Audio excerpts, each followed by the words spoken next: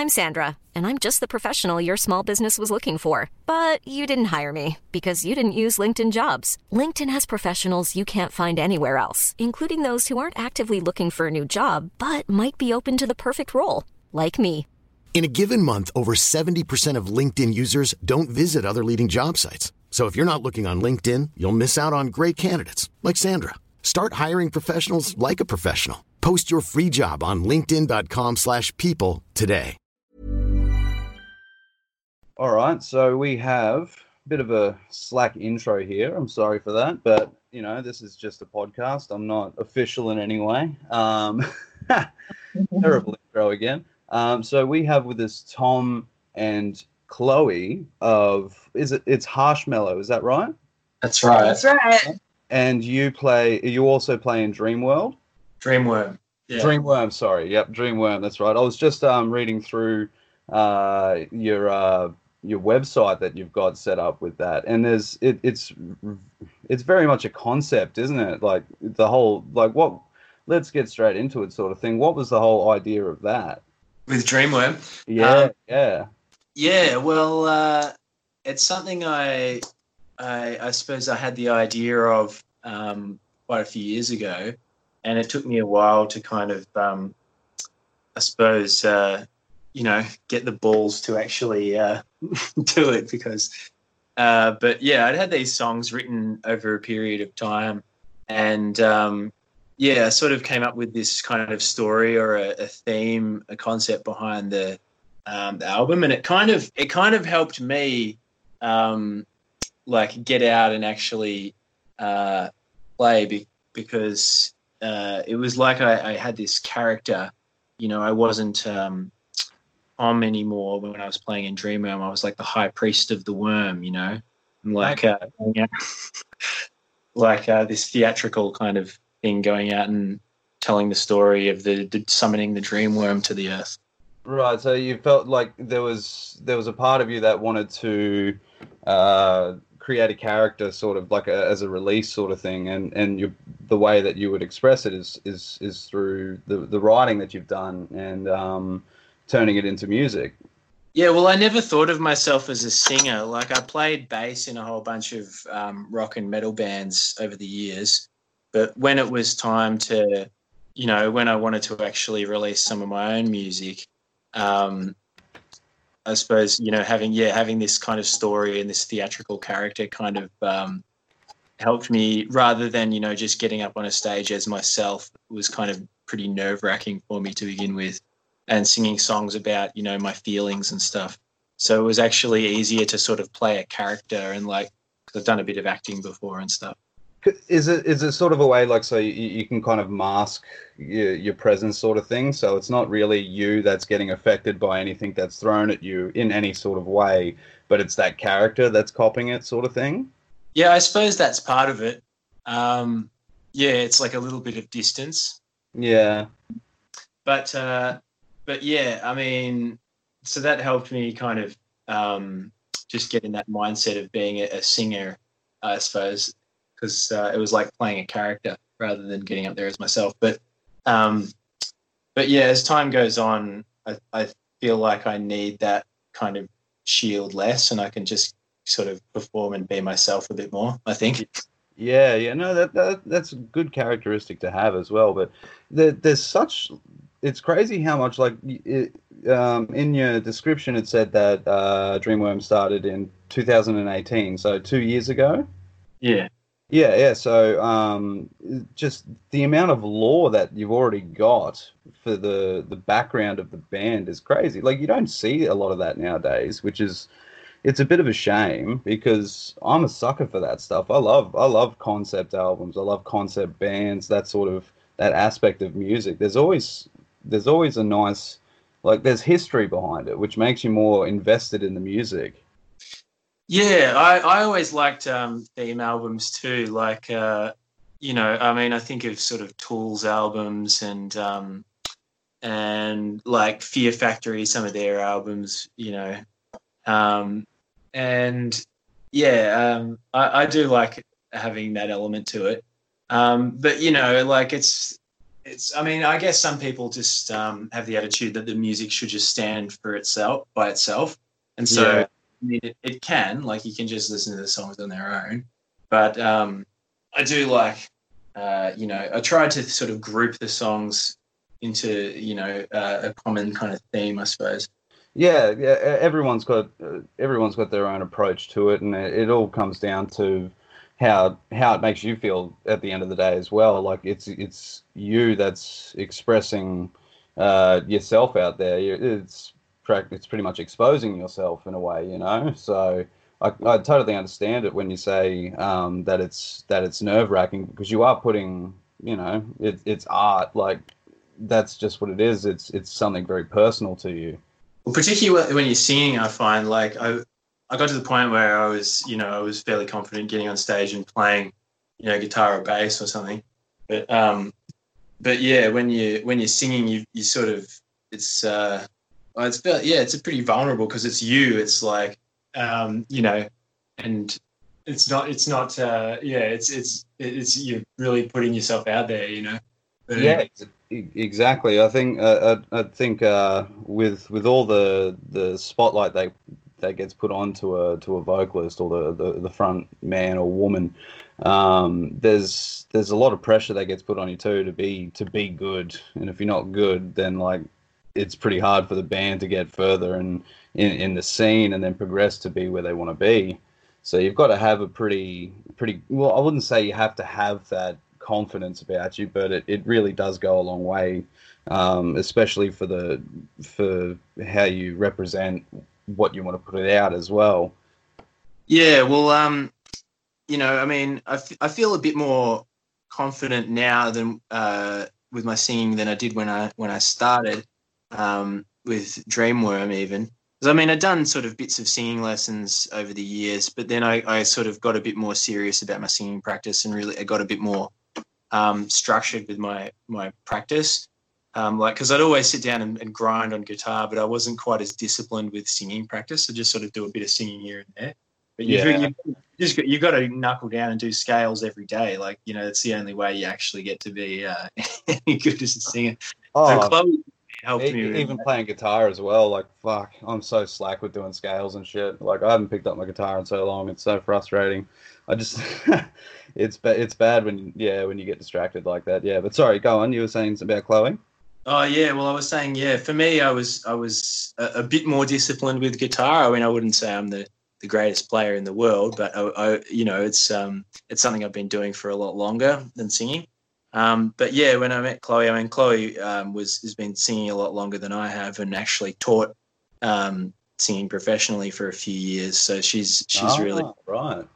given me a few pointers on my vocals. So I think they're slowly improving.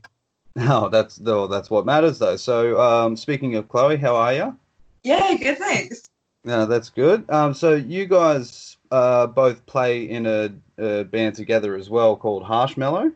Yeah, that's right. Yeah. So, all right, we've learnt a little bit about Deathworm. We'll jump back and forth, obviously, because we got as much time in the world as you want. We can talk about whatever, but we'll get the first two out of the way. So, Dreamworm done. Harshmellow, what started that? Well, I suppose what started it is that we started dating, and we're both musicians. So I suppose some sort of collaboration was a bit inevitable. Oh yeah, absolutely. I think it would be. I think you'd be looked at with a funny eye if there was like, what? You guys aren't doing something together, like musically? What's happening? Yeah, totally. And we're both fans of heavy music. Tom's a bit probably on the heavier side than I am, but I'm a pretty big prog fan. Okay, so yeah. We kind of connected over that as well.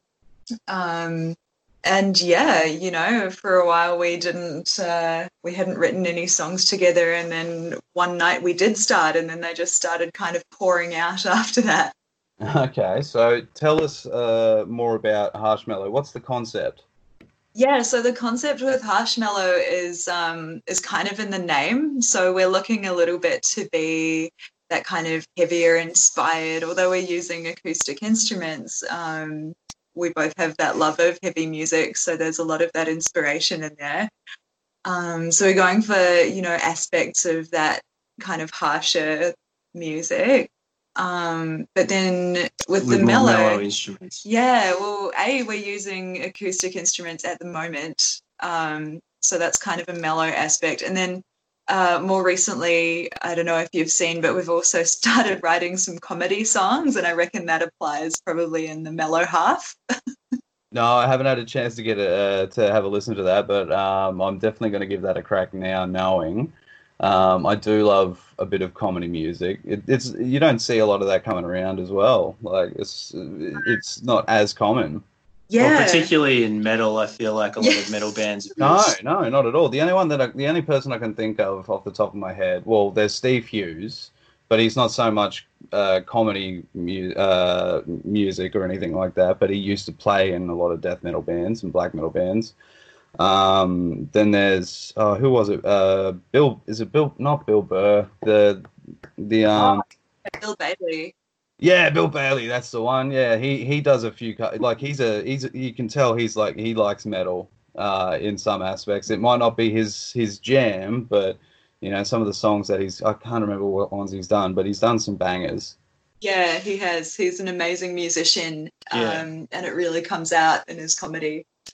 Yeah. I'm also a pretty big fan of a band called 12 Foot Ninja. Yeah. Who have some pretty hilarious film clips. They're an incredible band musically, but they also have amazing, hilarious film clips. And I was actually getting singing lessons off Kin from 12 Foot Ninja for a while. Oh, no shit. I haven't really listened to too much of their music, but I do know who they are. Do they wear like bright, colourful shit or something? They wear ninja outfits. Oh, okay, right. So they go by their theme. Yeah, surprisingly enough, they're not.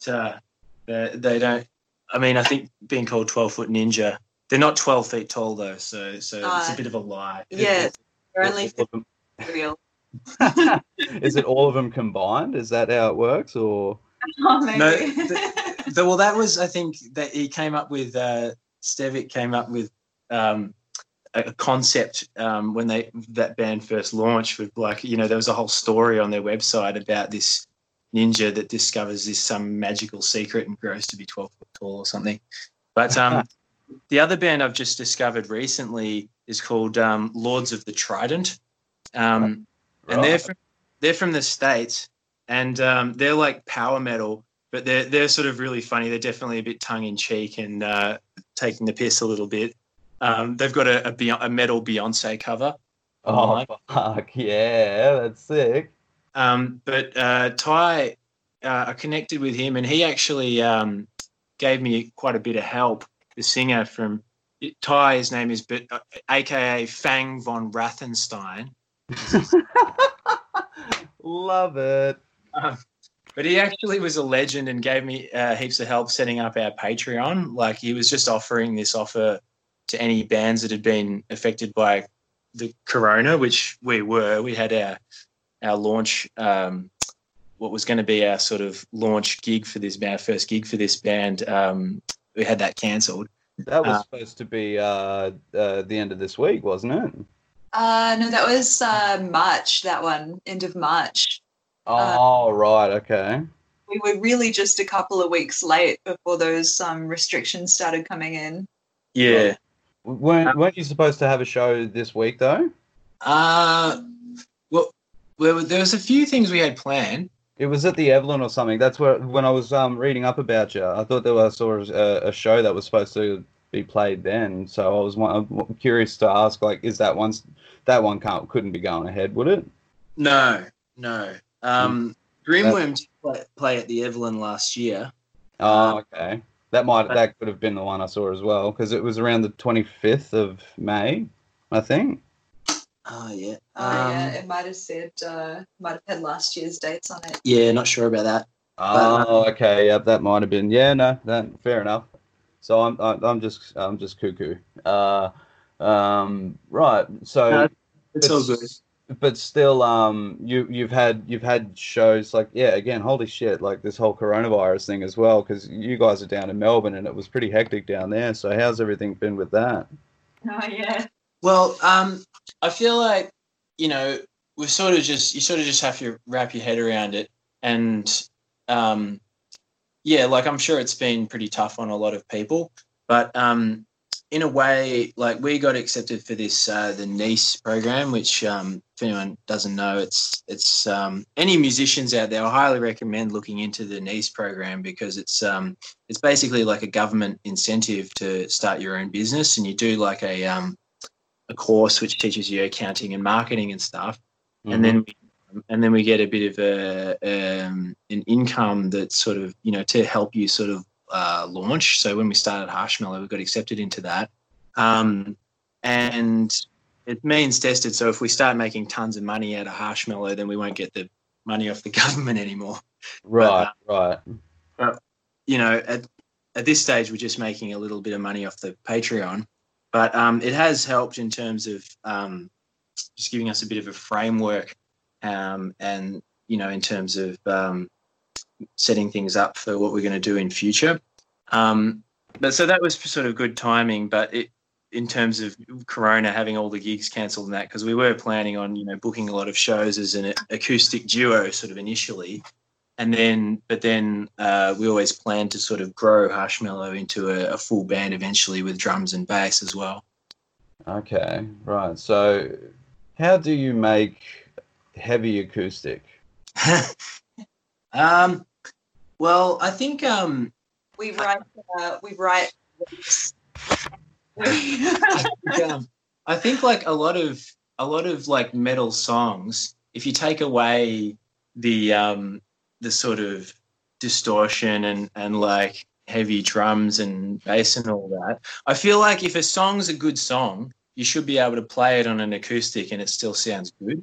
You know what I mean? Yeah, I get that. Like a lot of I'm a big fan of Nirvana, you know, and you can play like even their sort of heavy songs, you play them on an acoustic and they're still good songs. Oh yeah, you can still play most of their stuff on acoustic if you wanted to. Yeah, so doesn't apply to prog so much, does it? Possibly not. It might not sound as good, but you could try. But yeah, like I agree in that, like the essence of the song, you know, hopefully you can capture it on an acoustic guitar and voice. I am a big sucker for like the orchestral sound when you like and piano and stuff like that as well. Like when I get sad and I have my feels and stuff, I like to go with that softer, like I wouldn't say depressive side. I mean, yes, but like just to kind of, it almost kind of resets myself after I listen to that sometimes. I don't know how, but you know, the brain's weird.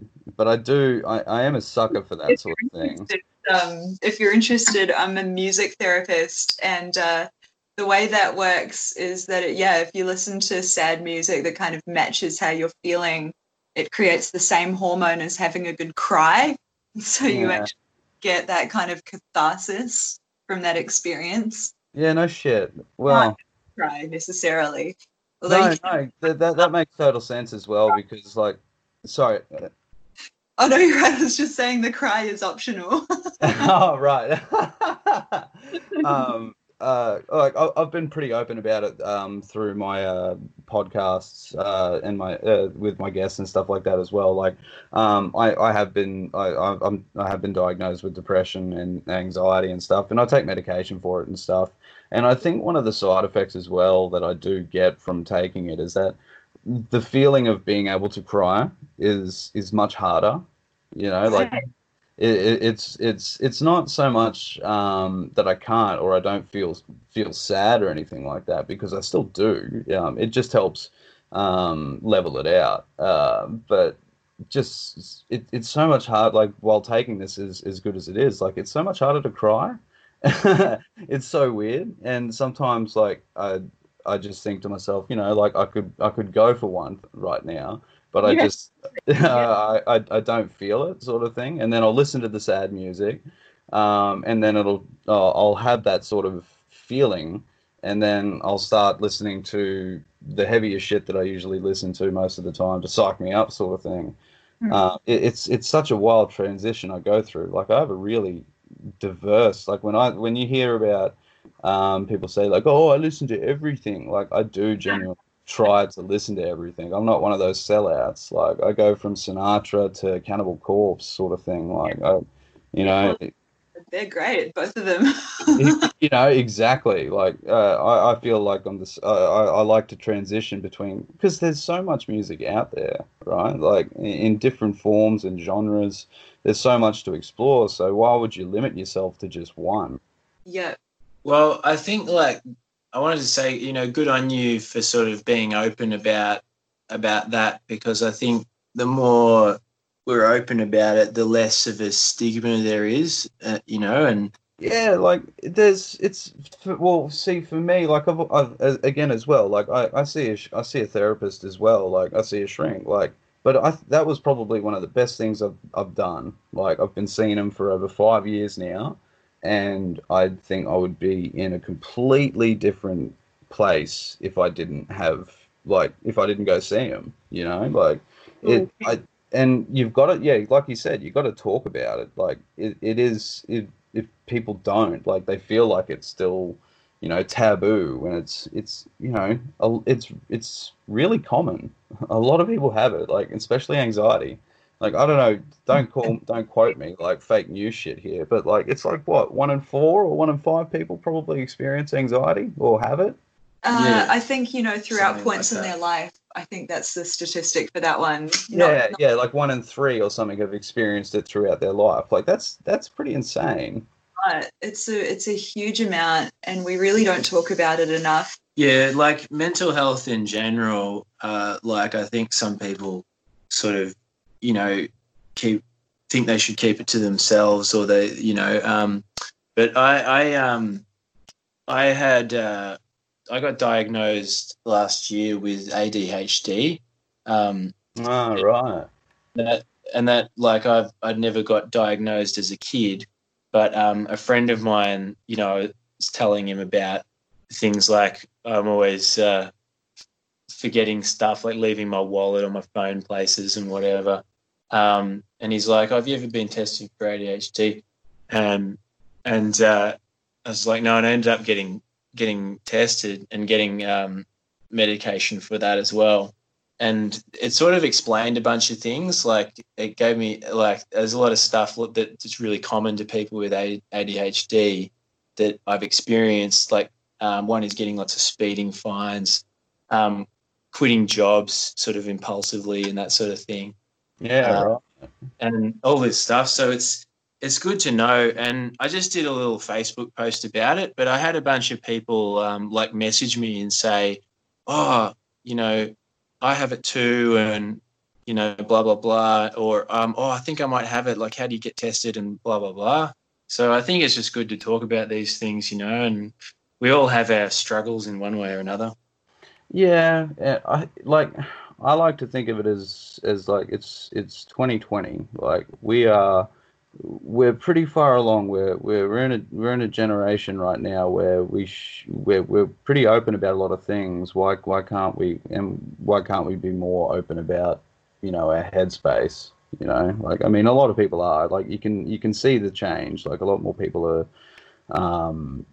coming out of their shells per se to express how they're feeling and stuff, and you know, so people kind of get a grasp on how they're feeling.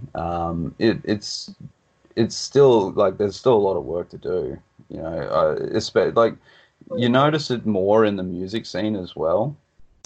Maybe like I feel like yeah, people who are into music are probably well, it's you know, it's a wide range of people, but people that play music, you know, it's sort of creative and I don't know if you can make too many generalizations, but I think you know, like the good thing about it is you can sort of channel all the challenges into the music and stuff. So it's a way to express a lot of those feelings, whatever they be, I suppose. That's absolutely it. And as artists, we get to have that freedom of expression and creation. And then you go into look in other areas, say, for example, the military, where you can get not overtly, but definitely covertly kind of penalized for seeking sort of mental help in any way, you know, that you have to put up that that kind of barrier and pretend that you're strong and okay. And so, and as artists, we don't necessarily have to do that. And in fact, the people appear to connect to our authenticity. And so the more authentic and the more real we can be, the more relatable we are. And that's what people go for music for. Yeah, they want something that they're going to see, that, you know, the people that are playing it actually enjoy it as well. And, you know, saying about the military, if I wanted to apply for it now, since I've been diagnosed with depression, I wouldn't get in, pure and simple. That's it, you know. Get in that and gotten in, but like, what's the benefit, you know? So yeah. What are we trying to tell people here? Oh yeah, like, well, don't join the military. True story. Play music instead.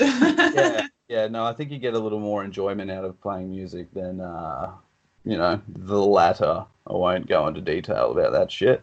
You know, so I think we're getting better with definitely coming out of our shells to talk more about it too. But like, when you go into the more, like, you know, I guess heavier side of things, you know, talking about like the depressive episodes and how you're feeling and stuff like that. Some people, it can still make people uncomfortable, but, you know, like it's getting better because people are, you know, they're understanding that it's not genuinely how they're feeling, you know, most of the time. It's just, it's this imbalance in their head that's telling you these things that aren't really, you know, true. Like, I get doubts all the time about, you know, whether or not I've done things the right way. I question myself, that sort of stuff. You know, like, you just got to, at the end of the day, I'm just trying to push through it. But you're always constantly going back and forth in your head, you know, and music is so good at helping to alleviate that, because, you know, with the whole going back and forth, like, if you want to get the song 100%, that's what you do, right? You go back and forth and go over it and make sure that it's, you know, 100% before you want to get it recorded or play it live. You know, it's there's so many good coping mechanisms that come out of it, that's for sure. That's how I see it anyway. Yeah, absolutely. And depression and anxiety together, they're such a mean trick, because, you know, they're both kind of telling you these terrible lies in this horrid cocktail that can really screw you up. Look, take it from me, it fucking sucks. You know, like, but like, I've got a lot of good people around me as well that I've got that support there. And, you know, I always I tell people regularly, go see a shrink. It's fantastic for your head, man. Like, as a shrink, I fully recommend it. You know, if you said that back in the 50s or 60s, you'd be frowned at, or you'd be like, you know, oh, they're crazy. Like, it's come on, man. Like, we're better than that now, you know. So, and especially to help, like, to be supportive of that around you, and especially, you know, like I said, in the music scene, it's got to be there, you know. And if for you guys, how when you've had all this craziness happening around you, and the lockdowns, not being able to go out and whatnot, it's got to have benefited you guys, being musicians, having to stay together, right? Well, I think we're so lucky in that we live together and we have a band together, and that we have had the opportunity to keep writing and recording and kind of put our heads down and do some serious work during this time. Yeah, definitely. And lots of people, you know, who are not living with their bands don't have the opportunity. Yeah, exactly. So that's what I mean. Like, you guys have scored it good. We have, and so we just sort of just tried to, without being able to go out and play gigs, we're like, all right, we'll try recording videos and just put out content online and try and build a following, so that when we can play gigs. And we're now starting in Victoria. We've just had some of the restrictions relaxed, so now you can go and visit people at their home, so we can go and have a jam with some of our friends and stuff like that. Oh, that's good. You can have 5 people in your home, and and you can meet up with 10 people for sport and recreation. So I'm going to count music as recreation. Yeah, absolutely. You could argue that. Yeah, I don't think anyone would come and arrest us. But yeah, I mean, I think it's, as much as I think it's been important to sort of, have the lockdown and have social distancing to sort of slow down the spread of corona and like flatten the curve so the hospitals aren't overwhelmed and all that sort of thing. But I think, at some point sooner or later that, it has to be slowly rolled back. And people argue about whether the timing's right or whatever. But, at the end of the day, it is important to connect as humans, to connect with one another and to be able to fucking give your friends a hug, and all that sort of stuff. And yeah, you're not wrong, eh? Yeah, it's important. It's hugely important. So, as long as we do it in a responsible way, and I think it will be. Well, I'm looking forward to it. Well, yeah, absolutely. I think yeah, it's got to be a methodical approach. You can't just reopen everything because otherwise you're just gonna spike again. That's the biggest concern. So you gotta think, you gotta play it safe. Just take your time with it. I'm so glad we're not living in America or something like that right now as well, because that would be crazy. You can imagine the bands over there that are trying to play shows and stuff, trying to deal with this sort of shit. Yeah, no, 100%. It looks like they're going to be, one of the worst affected countries by COVID. They are the worst affected country already. By a huge margin. And it's only going to get worse. Yeah. So we're relatively lucky here. But, Chloe's from New Zealand, and it's been interesting sort of observing, New Zealand's pretty much led the world in they locked down early and hard, and now they've kind of virtually eliminated they COVID. Haven't had any new cases in the last week. So now they can really open everything up and go almost they're still going to do it in stages, but it's a lot safer for them because they've virtually eliminated COVID. Yeah, I the last thing I read was that she wasn't saying it was going to happen, but they were suggesting or wanting to know what people thought of maybe perhaps doing a 4-day week or something. I did see that, yeah. Yeah, and a slow transition. You're not out as much sort of thing, and you get at least 4 days to and 3 days off. How good's that shit? Yeah, well, they're trying to encourage domestic tourism. They want people to take those 3-day weekends and go for drives and spend money. To get that economy flowing back again, people spending and getting the money coming in and out. Yeah. Yeah, I think it's really clever, and I hope it pans out. Well, I think in a lot of ways New Zealand's government's a lot more progressive than Australia's. Yeah, don't even get me started on that. That's bad.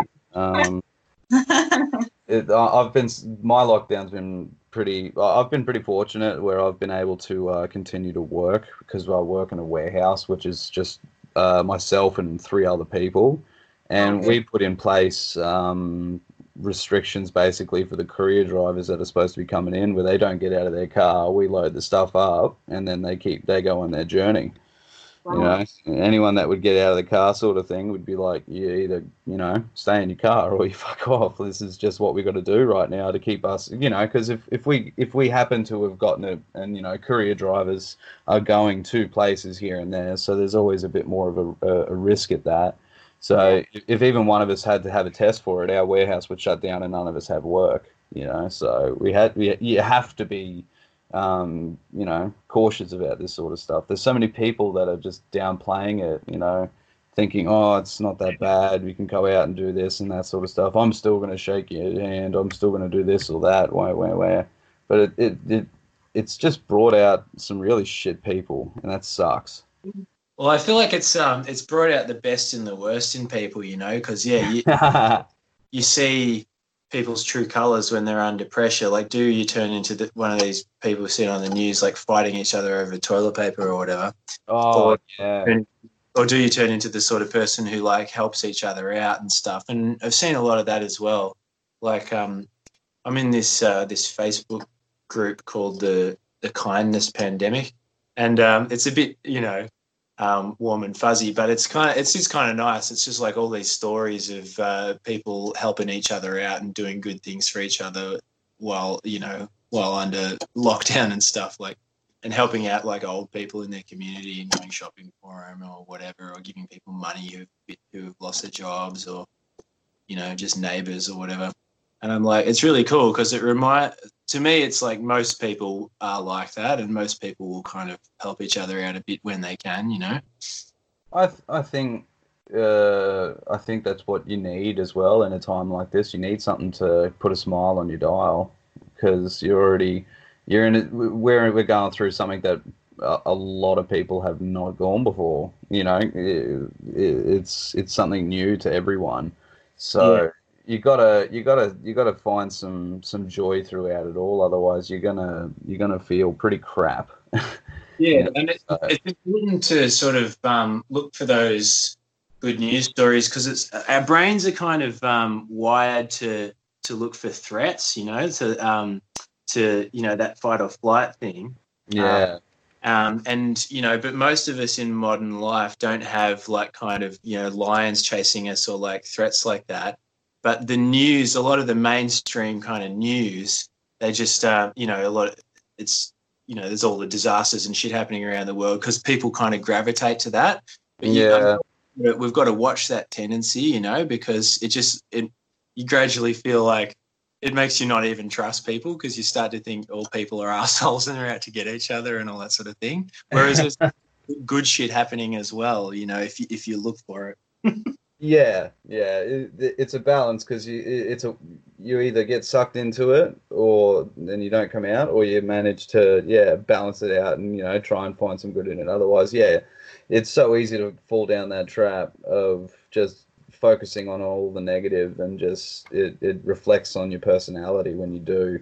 And there is a lot of bad stuff happening, but there is also good stuff too, you know. And like when you were speaking about like seeing how people are during this as well, like especially bands in up around here in Brisbane, they've been doing a lot of live stream sets. Yeah. What's it been like down in Melbourne? Yeah, a lot of more people doing that as well. We've done a few of them, and we started doing one a month for our patrons on Patreon, but we're also going to do some more just sort of for everyone. So we actually just ordered a new like microphone and stuff to do some recording and some live streaming. Yeah, just spent some cash on a bit of a recording setup that'll hopefully help us make some better quality content. Yeah, that's awesome. I'm hoping that the sound isn't too shit in my room, because like I've done like this is proper DIY. I just laid like a whole bunch of blankets along the ground and threw blankets up as far as wherever I could, because I got a bit of an echo in here, I'm pretty sure, and I was trying to get rid of it, so I'm hoping it's not too bad. Oh well, sometimes the DIY can sound pretty decent. Like there's been some pretty good recordings made with kind of home setups, so it is doable. Yeah, I got told, you know, like either do it like in a carpeted space or like do it in a cupboard. So I was thinking about doing that, but the cupboard in my room is just way too small. So I don't think that would work. So yeah, it is what it is though. Like again, these are the times, like, right? You got to try something different. Yeah. Yeah, that's it. There's been a lot of different like sets and like you said, like you guys are doing the Patreon releases and stuff, like it especially in different times like this, where your main connection with the music is an audience and you don't have one. How do you do it? You know, so then it's a whole new domain basically. Like you got to like basically relearn how to walk. Yeah, well, I mean, I guess we'd done a little bit of that before, but definitely this has given us a shove into getting a bit more serious about it and starting to invest in a bit more gear to do live streaming and that. But yeah, it's cool in a way because you're not limited to just people in your local area. I mean, you can connect with people all around the world. So it's been good to sort of, I mean, we're talking to you right now in Brisbane and Melbourne, and yeah, exactly. I mean, yeah, but I also, I did an interview earlier this week with a guy who's got a podcast in the States, and awesome. Yeah, and he was cool, and like I said, the guy from this band Laws of the Trident, he helped us out a lot setting up this Patreon, gave us some good ideas, like doing the live streaming thing was his idea, to live stream just for the patrons sort of thing. And they do a similar thing with their band. Okay, so is the Patreon the only way, other than the website, is the Patreon the only way that you can listen to your music? Are you on any other platforms right now? No, yeah, we're on social media, so we're on Facebook and Instagram.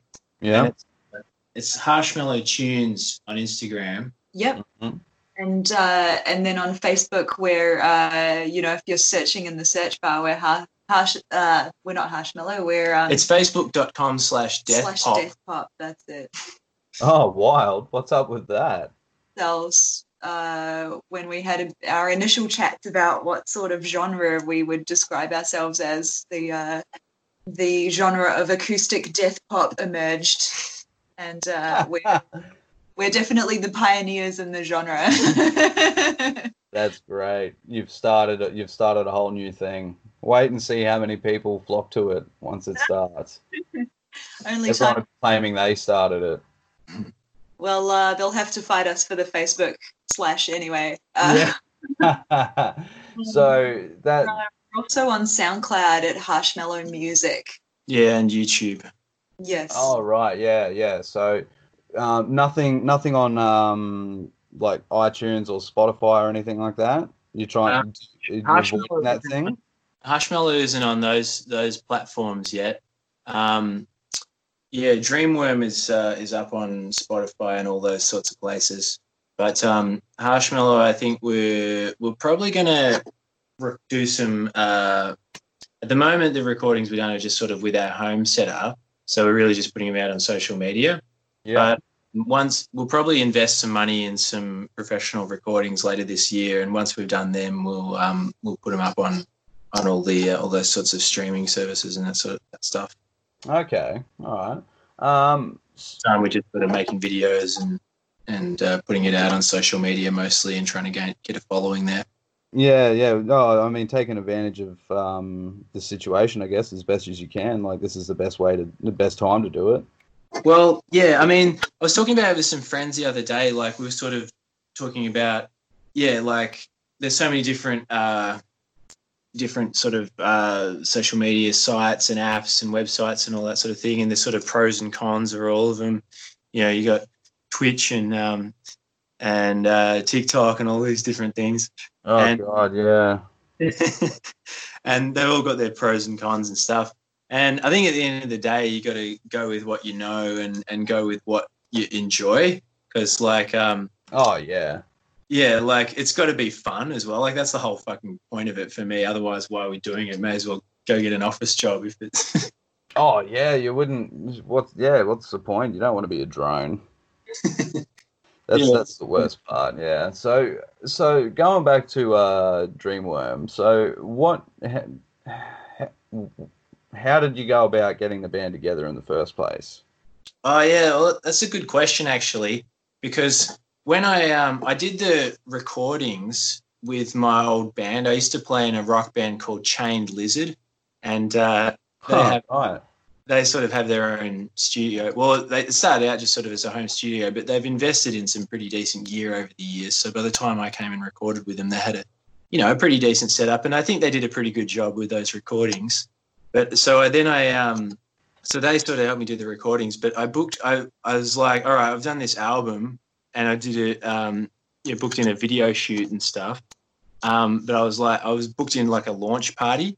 And when I first actually booked the venue for the launch party, I thought, well, even if I don't have a band by that point, I'll show the video, and it'll be like, you know, a launch there. And it was my birthday as well, so I'll have chuck a birthday party. We'll put some bands on, and I'll show them the video I made for my music. Yeah.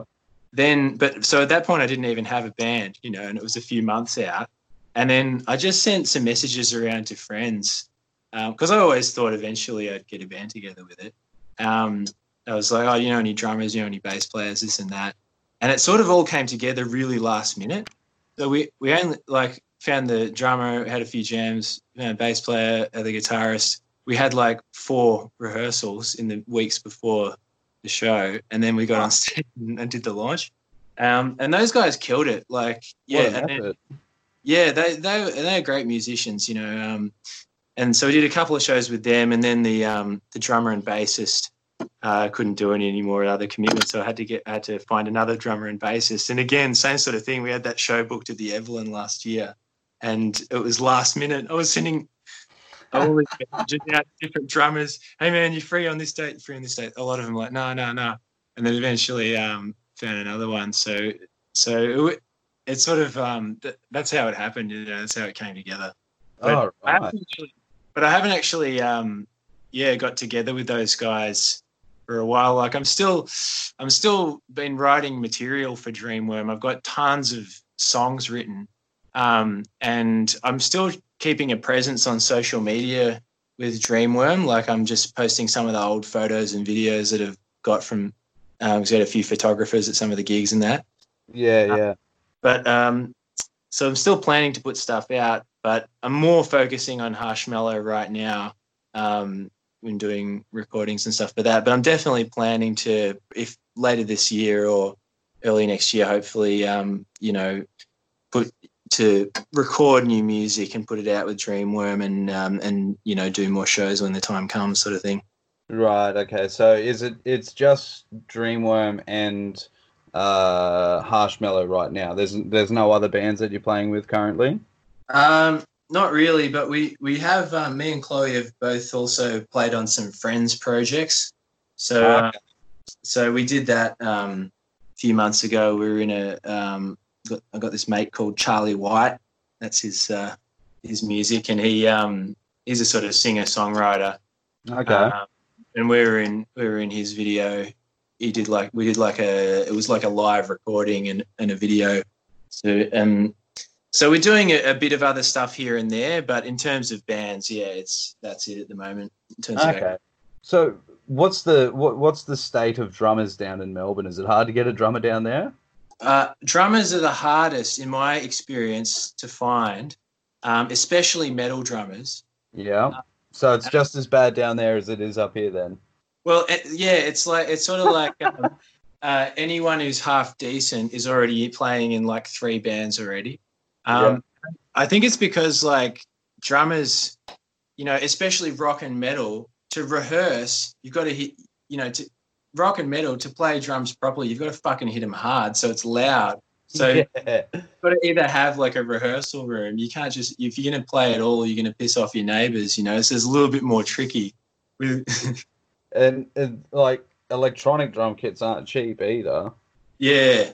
Well, a lot of my drummer mates, that's what they do. If you live around the city, you know, especially, you sort of end up having to get a electronic kit, even just a basic one if it's cheap or something.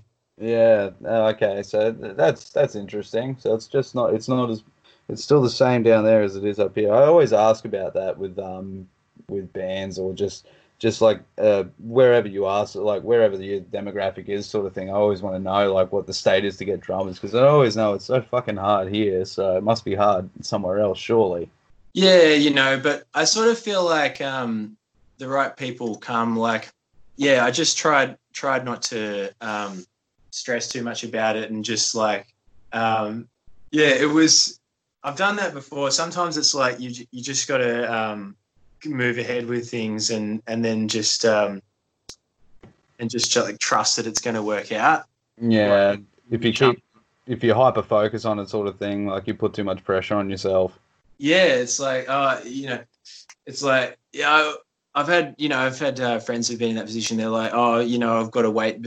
I've got to have this person. I've got to have this, a 8-piece band before my, my songs can be played the way I want them. It's a bit with Dreamworm. I feel like it, to do the live stuff, I want like a, drums and bass, but I'm also like on the recordings. Some of them we ended up just being, me playing guitar and singing. And on the early recordings, I played bass, but on some of them we just programmed in the bass just because A, it's easier, and B, it was sort of the vibe I was going for with it, because it's sort of I'm really into a lot of electronic music as well as heavy music. Yeah. And we created that sort of that sound with it, like with some effects and synths and different sounds. It's got a bit of industrial kind of metal influence, Was Static X a big influence on you? Mate, I love Static X. They were one of my favourite bands growing up. Called it. I reckon I listened to Wisconsin Death Trip more than any other album at one point. That look, to be fair, that was a pretty good fucking album. I missed him when they came with and the guy, what band's he from, that he was filling in on vocals, obviously. Oh, I can't remember who. Yeah, like when Wayne passed away. Yeah, they had the Masked Singer or whatever it was come and do a thing. Yeah. So I was fearing I missed it, because that would have been amazing.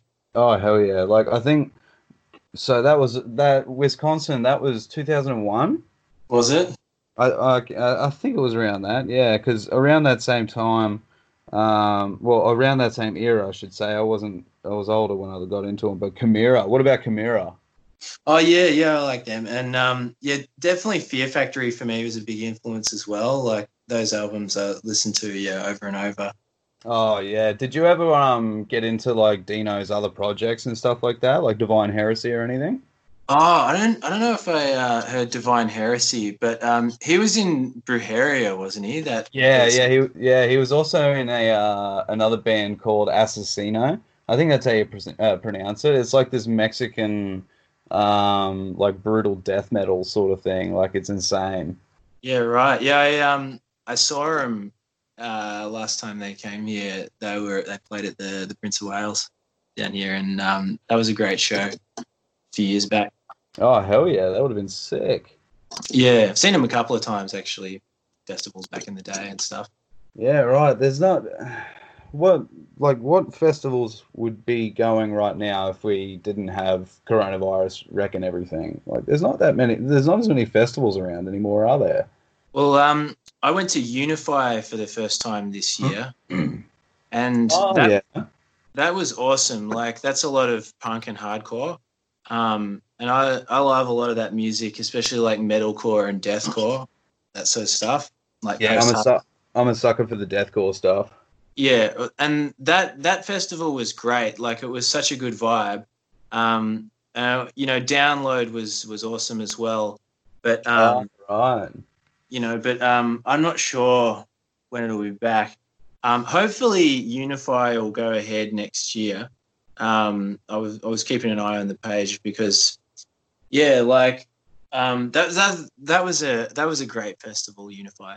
Yeah, because it's a camping one, isn't it? Over a couple of days. Yeah, and yeah, that's right. They had terrible weather. They had torrential rain like the first day, and it flooded all the stages, so that it got delayed like by half a day. Yeah, shit. And then they had to drain everything out and like use these huge fan blowers to like dry all the equipment off, so it's not going to electrical cut out. Yeah. They got it sorted, and all the bands still played. They managed to shuffle the lineup and get every band still to play. So they did an amazing job. Yeah, right. It'd be good to see them come around again, but there's so much red tape coming around festivals nowadays. That's why they're all getting killed at the moment. Yeah. Well, I mean, I go to a lot of doofs as well, a lot of electronic music festivals. Yeah. Definitely they got targeted by, especially in New South Wales, but also in Victoria too, by they by the government. Oh, it's shocking in Sydney. Yeah, sorry, New South Wales. Yeah.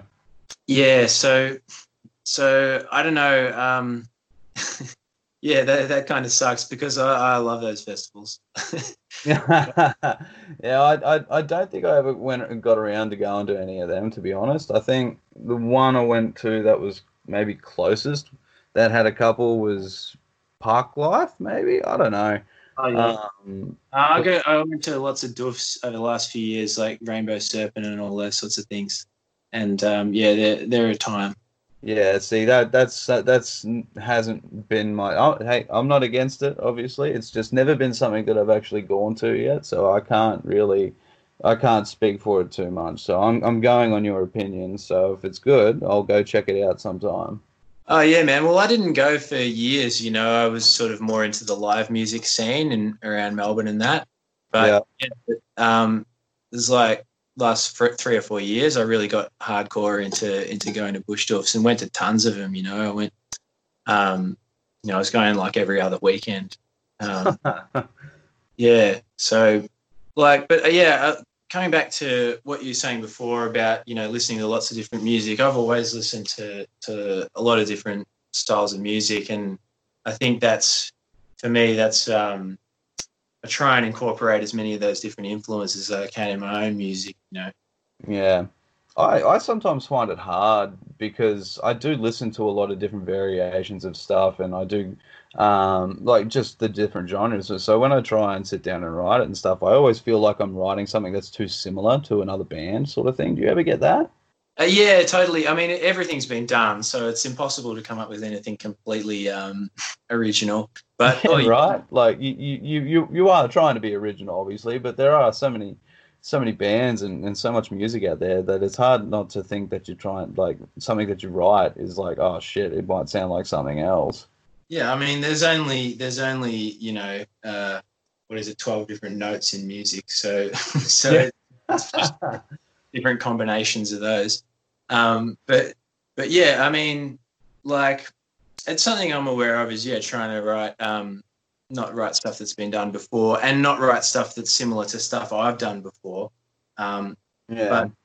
But yeah, at the end of the day, you just got to go with what you feel, I reckon. Yeah, no, absolutely. So Chloe, what we'll go swing your way a little bit. So what got you into music? Where did it start for you? Pre-birth. Did you have the speakers put to the belly? Were you already listening to stuff beforehand? One better. My mum's an opera singer, so I was being sung to from conception through to moving out of home. So I've had had a lot of music in my earlier years from mum, and then dad's also a big music fan. So we just had a really musical household. There was always music playing. Yeah, right. So what was the main one? Was it just always opera style music that you would hear, or was there heaps of variation? Yeah, lots of variation. So Mum sings opera, but she loves all sorts of music, and my dad's a pretty big prog fan, which is where I picked that up from. And my brother kind of started off on the heavier side a little bit, which I also got attracted to. So yes, all sorts of music in my house growing up. All a kind of classic prog, like the Yes and the Genesis, and then moving into the pop side a little bit, like the Peter Gabriel, and then the good 90s shit, like the Alanis and the Paul Nicole. So yeah, a lot of variation. Yeah, no, that's very much a wide state for sure. I was thinking I don't know why I was thinking. Did your mum ever listen to Roy Orbison?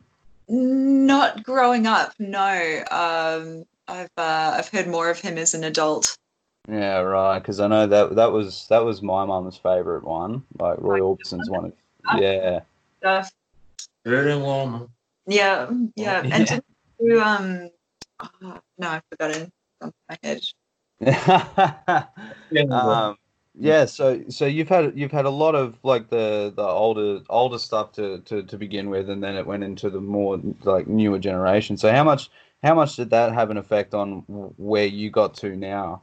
Well, it's had a huge effect, both of those things. So the music I really love is kind of the heavier prog metal sort of jam, and then the music I'm trained in is classical. And I've got a lot of experience kind of playing classical music in various orchestras and, doing classical singing, and then did a bit of musical theatre for a while. And then before Harshmellow, I had a comedy band called the Singing Feminazis, and we did feminist comedy music. Hell yeah. And then for that, we drew from all sorts of different genres to kind of make fun of them a little bit as well. So yeah, I mean, both of those things have been hugely influential in the way I play. So I'm taking this kind of classical style training and I suppose trying to create the music that I love in my own way with what I have, which is, what I have is a little girl voice, but, that's not necessarily a bad thing if you don't want it to be. No, absolutely not. You can make music in any sort of capacity, really, if you can put a beat to it. Like, it doesn't really, well, I mean, obviously there's the satire side of things and making, funny songs sort of thing and whatnot. But like naturally, like if you want to make a song, you can go and do it just by, getting that beat going sort of thing. It's the thing is, like, that's the instrument I've got in my body and I can't do anything about that. So I may as well just do what I like. Yeah. So is there other than your voice, I can't remember if I asked or not, like, do you use any other instruments like through Harshmellow and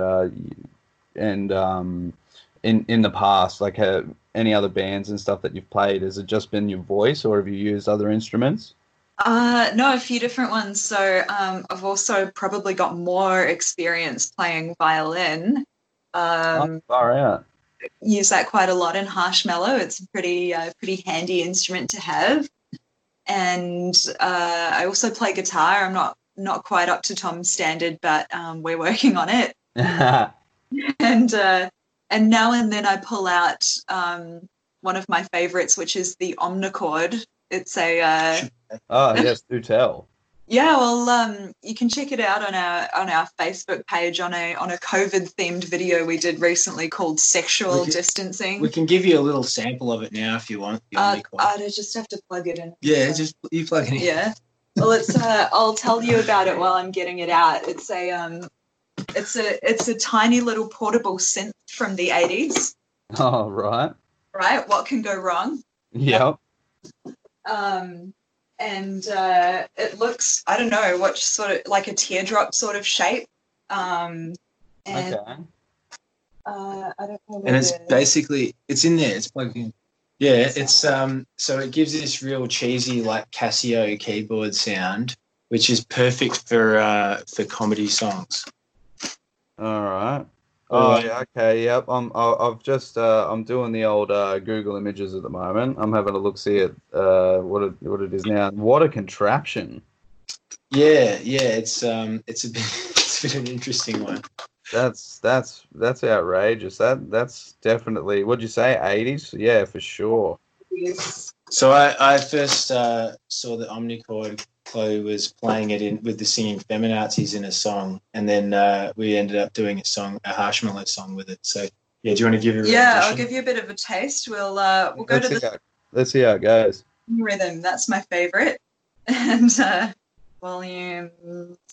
All right, so this is what we sound like.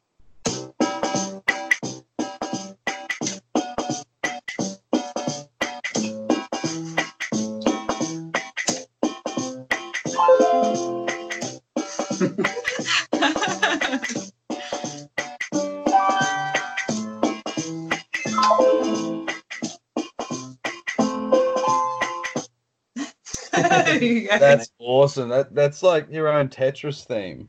Yeah, it's a bit Tetris-y, isn't it? Yeah, it is a little. Yeah, That's so good.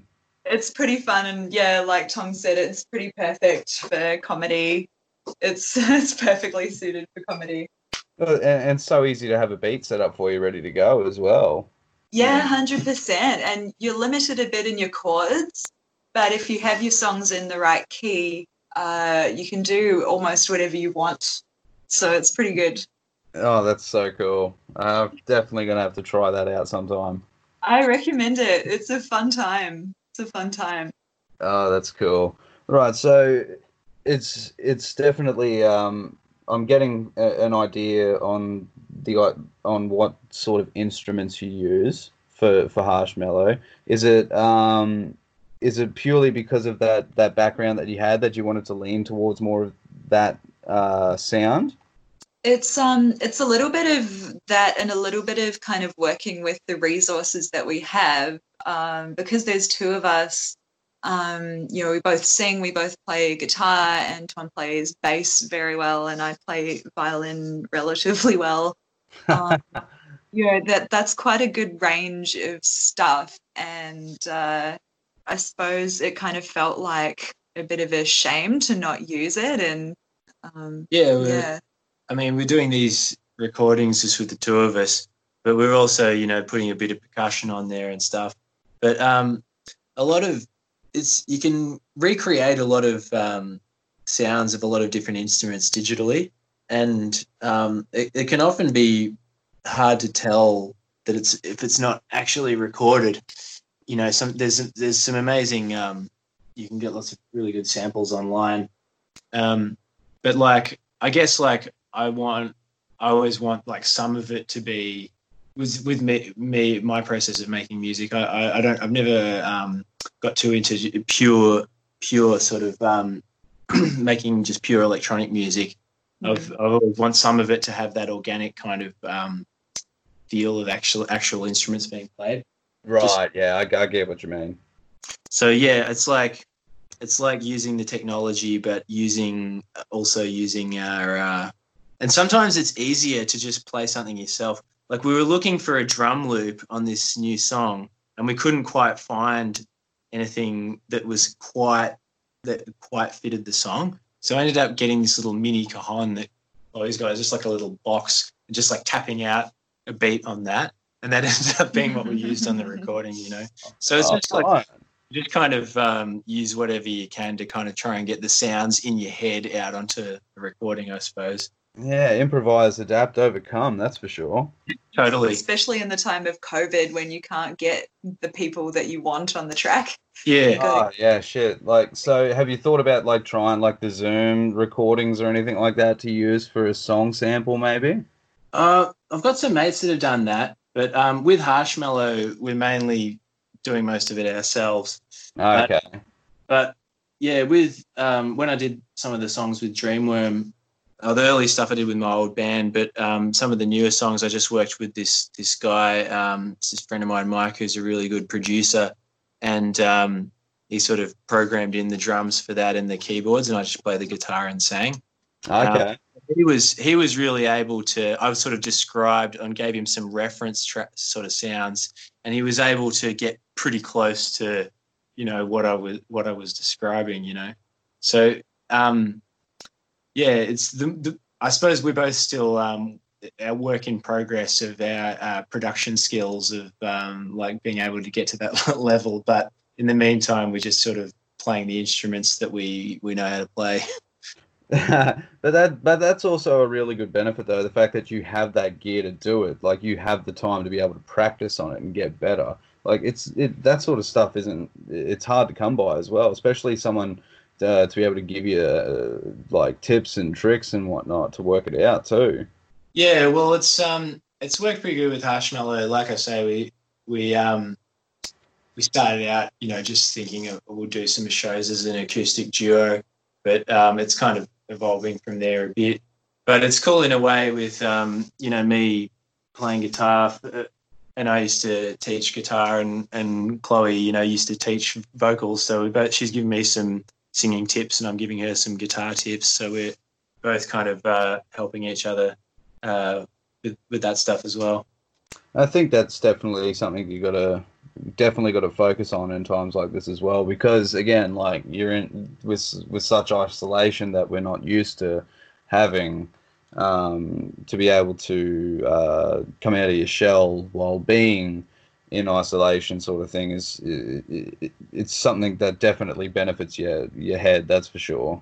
Yeah, well, I wanted to use the time to keep working on my music and just keep getting better with it.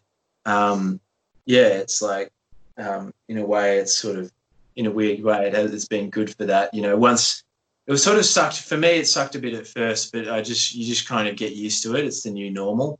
Yeah. Yeah. That's absolutely right. I was going to say, has it been hard on some days to motivate yourself? There's always ups and downs, I guess. But yeah, it's sort of around the time, like last year when I launched Dreamworm, I sort of got on a bit of a roll, and I was, booking these shows and, practicing every day, and I was working as well, and I was, just sort of got on a bit of a roll with it. And, and I suppose, now I had a few sort of health issues, and then we had the whole thing come through with COVID. So I suppose now I'm sort of rebuilding up to that momentum, Yeah. So some days I have really good days and like really practice really hard and we get some stuff done. And some days not so much.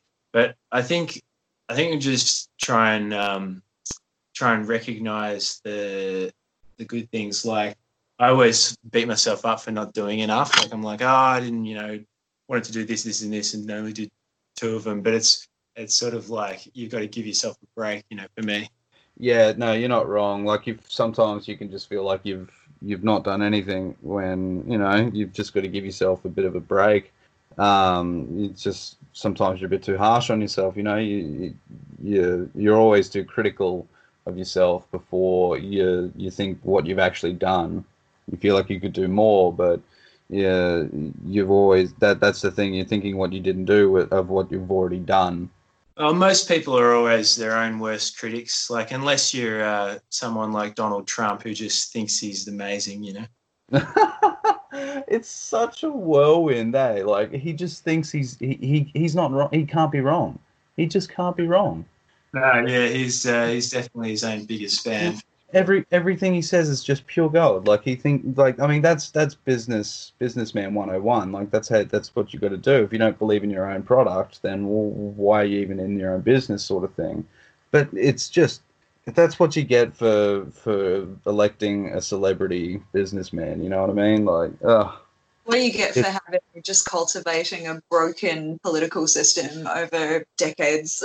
But all just blows up in your face. But all you got to do is laugh, really, because that's it is. It's just more and more like a like some kind of satire. You can't believe that it's actually real. The shit that he says. Like some days I wake up and I see something that's posted or that he said, and I think, are we seriously in are we in a different world right now? Like, what the fuck is going on? Yes, the real news headlines are far too close to the Onion headlines. So aren't they? Like, holy shit! Sometimes I've actually mixed up satire. Like the other day, I can't remember what it's called, but I mixed up a satire article with a real one. I was like, what the fuck? They're plausible. Yeah.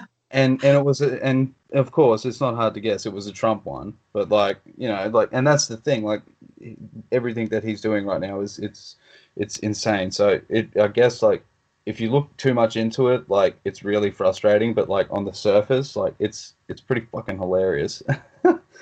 Watching him, because it is. He's pretty entertaining.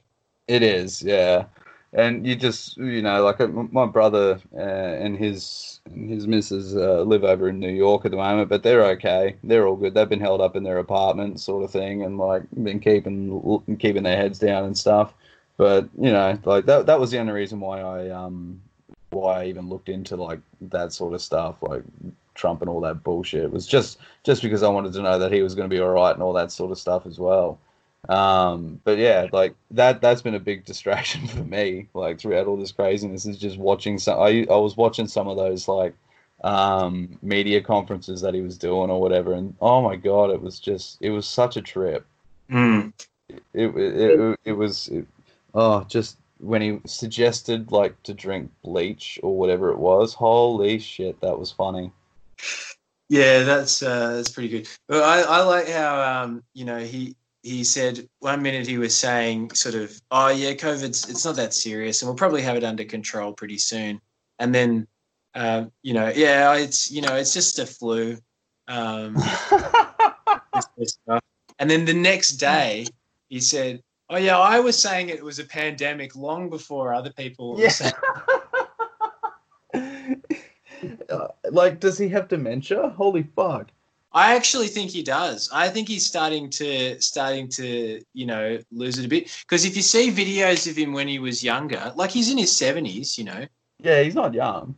And I don't think he's like super healthy. Like he doesn't exercise. No, he's not. With energy. And I don't think he eats super healthy.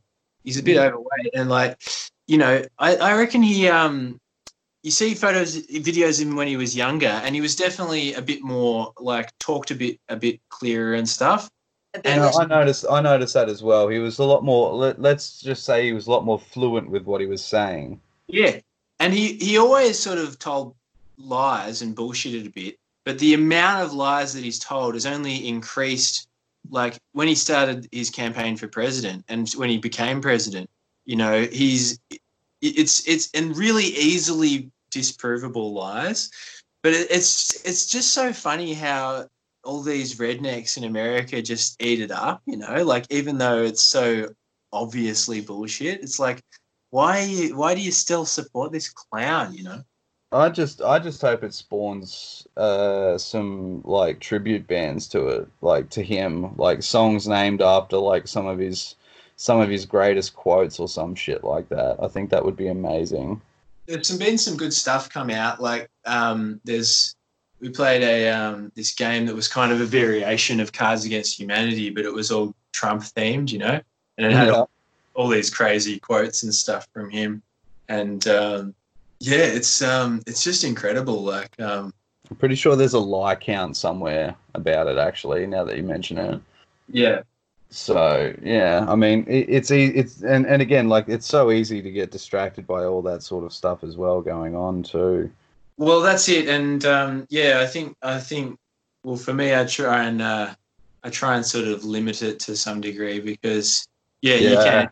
It's an endless rabbit hole of like YouTube and politics, or who celebrities, or who's done what. And it's sort of it's bad. It's so bad, and it's so easy to fall down it as well. Like it's happened to me. I've done it. Whatever, it happens. But like you've just got to get yourself out of it. But it is what it is. Like that sort of stuff. You just hope it doesn't come too close to home. You don't want it to affect where we live too much. Well, I mean, I think we're a bit better off here in some ways, but I don't think our government is in a lot of ways is that superior to America's. Like we've still got this sort of, neoliberal kind of conservative government. So, we're definitely on that conservative side for sure. Yeah. And I just really hope that there's a lot more bands that decide to come out now after so much shit has been coming out anyway, of just shitty politicians and stuff. I want to see more bands, not to expose that, but put more of a spotlight on it. I would enjoy that. Yeah, I mean, I think we can't just think the government's going to or rely on the government to fix things. Like I think we've got to try and take matters into our own hands and just do what we can. And like I had some friends that put on a bushfire fundraiser a couple of months ago. Got some of our mates' bands played and that, and they raised $7,000 for a few different charities. So I think that sort of stuff's awesome, and I think music can really inspire people like, you know, at Unify, one of the headliners, Architects, this band from the UK. Oh yeah. What's his name? Sam Carter. His brother died or something. Yeah, that's right. Yeah, so they did a tribute to him, but also before they played, they got this guy who was like a friend of theirs, and he was from a charity that sort of deals with violence against women. And Yeah. he got up and displayed on the screen this big map of Australia with all these like little hearts on it. And at first, when I looked at it, I thought it was a map of all the bushfires, but it was a femicide map. So it was a map of all the women that had been murdered in Australia the previous year. And there was, however many hundred of them or whatever around the country. And, he said, he gave this speech. It was just like, this is the tip of the iceberg, but the rest of the iceberg is like all the sexist jokes you say to your mates and letting them get away with it, or, your mate who catcalls a woman or whatever. And you've got to like call them out and not let that stuff get away with it, because this is how we're going to change the culture and that sort of thing.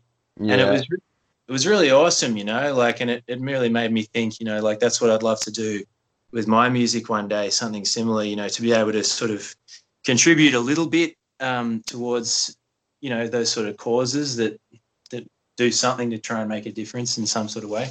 Yeah, I know what you mean. There's a band down there in Melbourne called Wolfpack. Have you heard of them? Wolfpack, yeah, I know them. Yeah.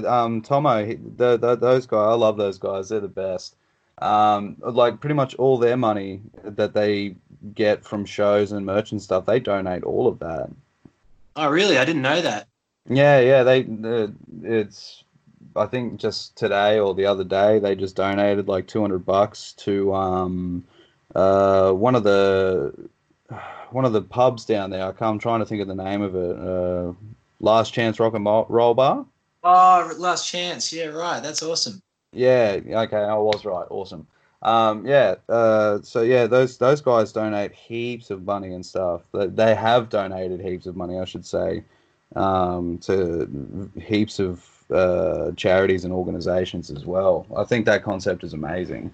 Yeah, that's awesome. I think I just saw him at Cherry Bar one time, but yeah, I didn't realize that. So that's cool. But yeah, I mean, I knew Last Chance has sort of been struggling a little bit, like a lot of venues were sort of a lot of small venues like struggle to get by anyway. And then of course, COVID with everything shutting down has hit a lot of live music venues pretty hard as well. Yeah. So hopefully they get some sort of government support as well. But in the meantime, yeah, like if everyone who's still working in some way or got some sort of income, can sort of dish out a bit to, because I think, well, for me, it's one of the good things about Melbourne is it is such a good live music scene, and it'd be a shame for, well, I hope we can, everyone can sort of help keep that going as much as possible to recover from, from this whole thing that's happening. Yeah, I totally agree as well. It's great to see though that you guys are still able to record and keep content going though. I think that's the key part of all of this is that it's crazy times out there, but you guys are so fortunate and lucky that you're able to continue on, and it works to your benefit in this way too, because there's a lot less distractions now because everything's shut, so you can focus on that music. Yeah, it does in some ways, yeah, for sure. Obviously, being able to stretch your legs helps too. Yeah, totally. Yeah. But I mean, it will be good looking forward to having gigs again, that's for sure. Oh, I think everybody is, man. I'm fanging for it. I can't wait, and it's something that I think a lot of people are looking forward to, I think, as well, Yeah, totally. Yeah, 100%. So I'm thinking what we should do is I think we'll pack it in now. I've got to.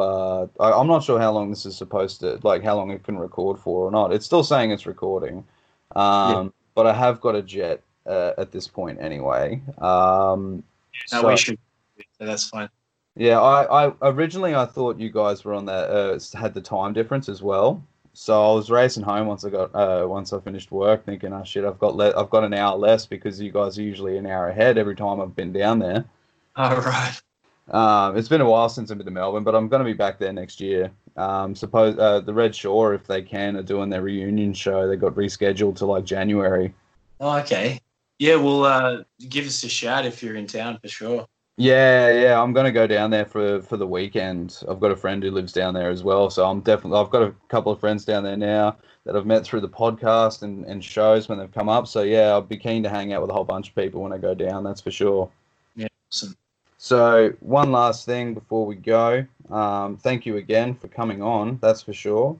Thanks for giving us your time as well. It was so cool to learn about the lore of Dreamworm and know more about Harshmellow, and especially you two as a dynamic together as well.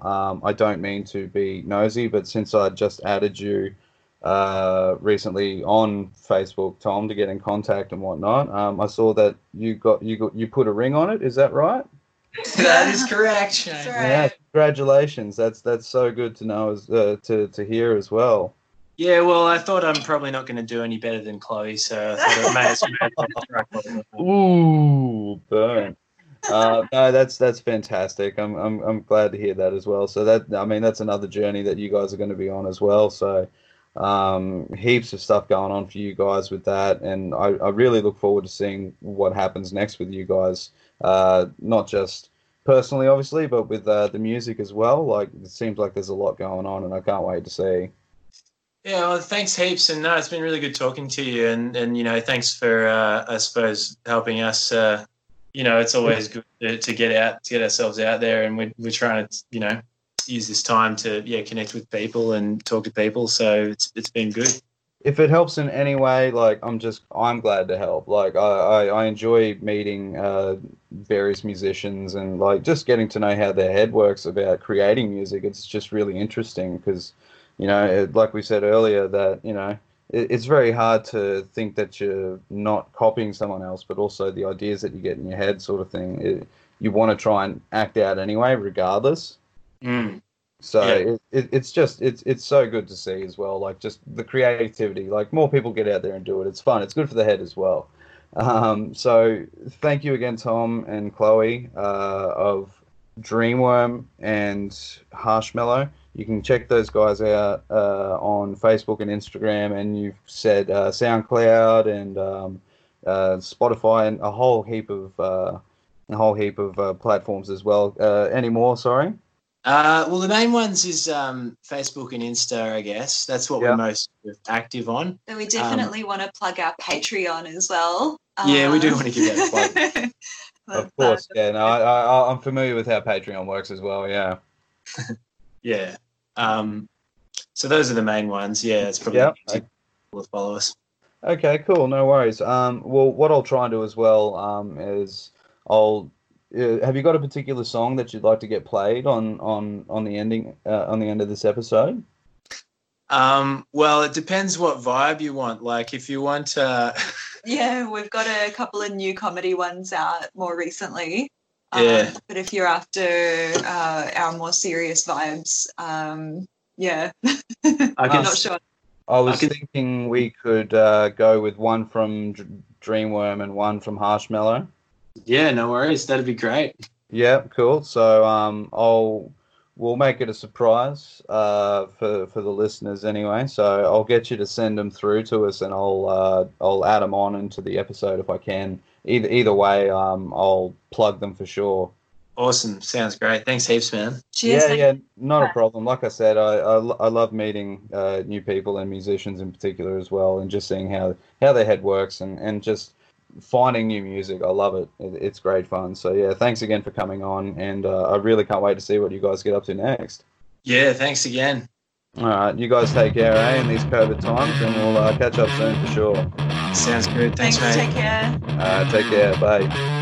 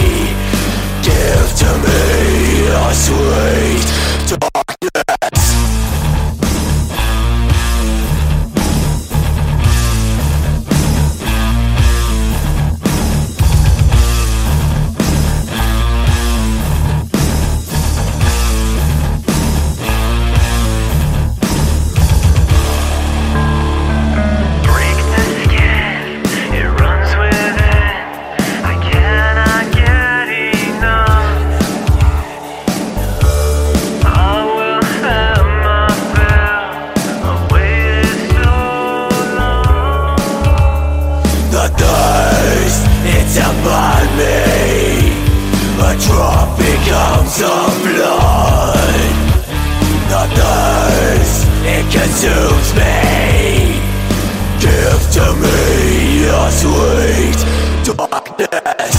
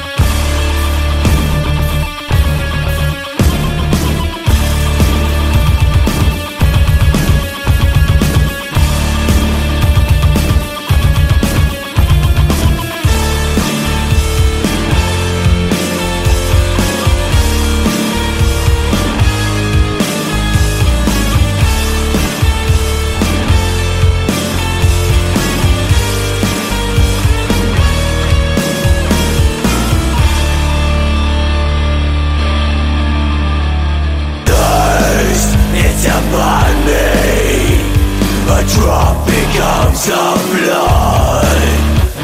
The thirst, it consumes me. Give to me a sweet darkness.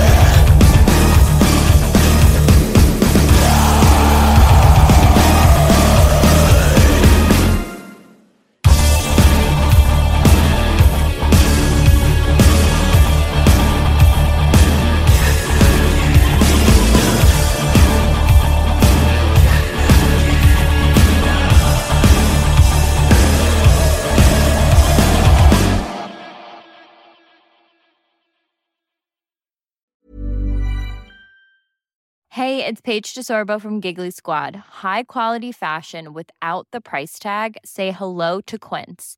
I'm snagging high-end essentials like cozy cashmere sweaters, sleek leather jackets, fine jewelry, and so much more. With Quince being 50 to 80% less than similar brands. And they partner with factories that prioritize safe, ethical, and responsible manufacturing. I love that. Luxury quality within reach. Go to quince.com/style to get free shipping and 365-day returns on your next order. Quince.com/style.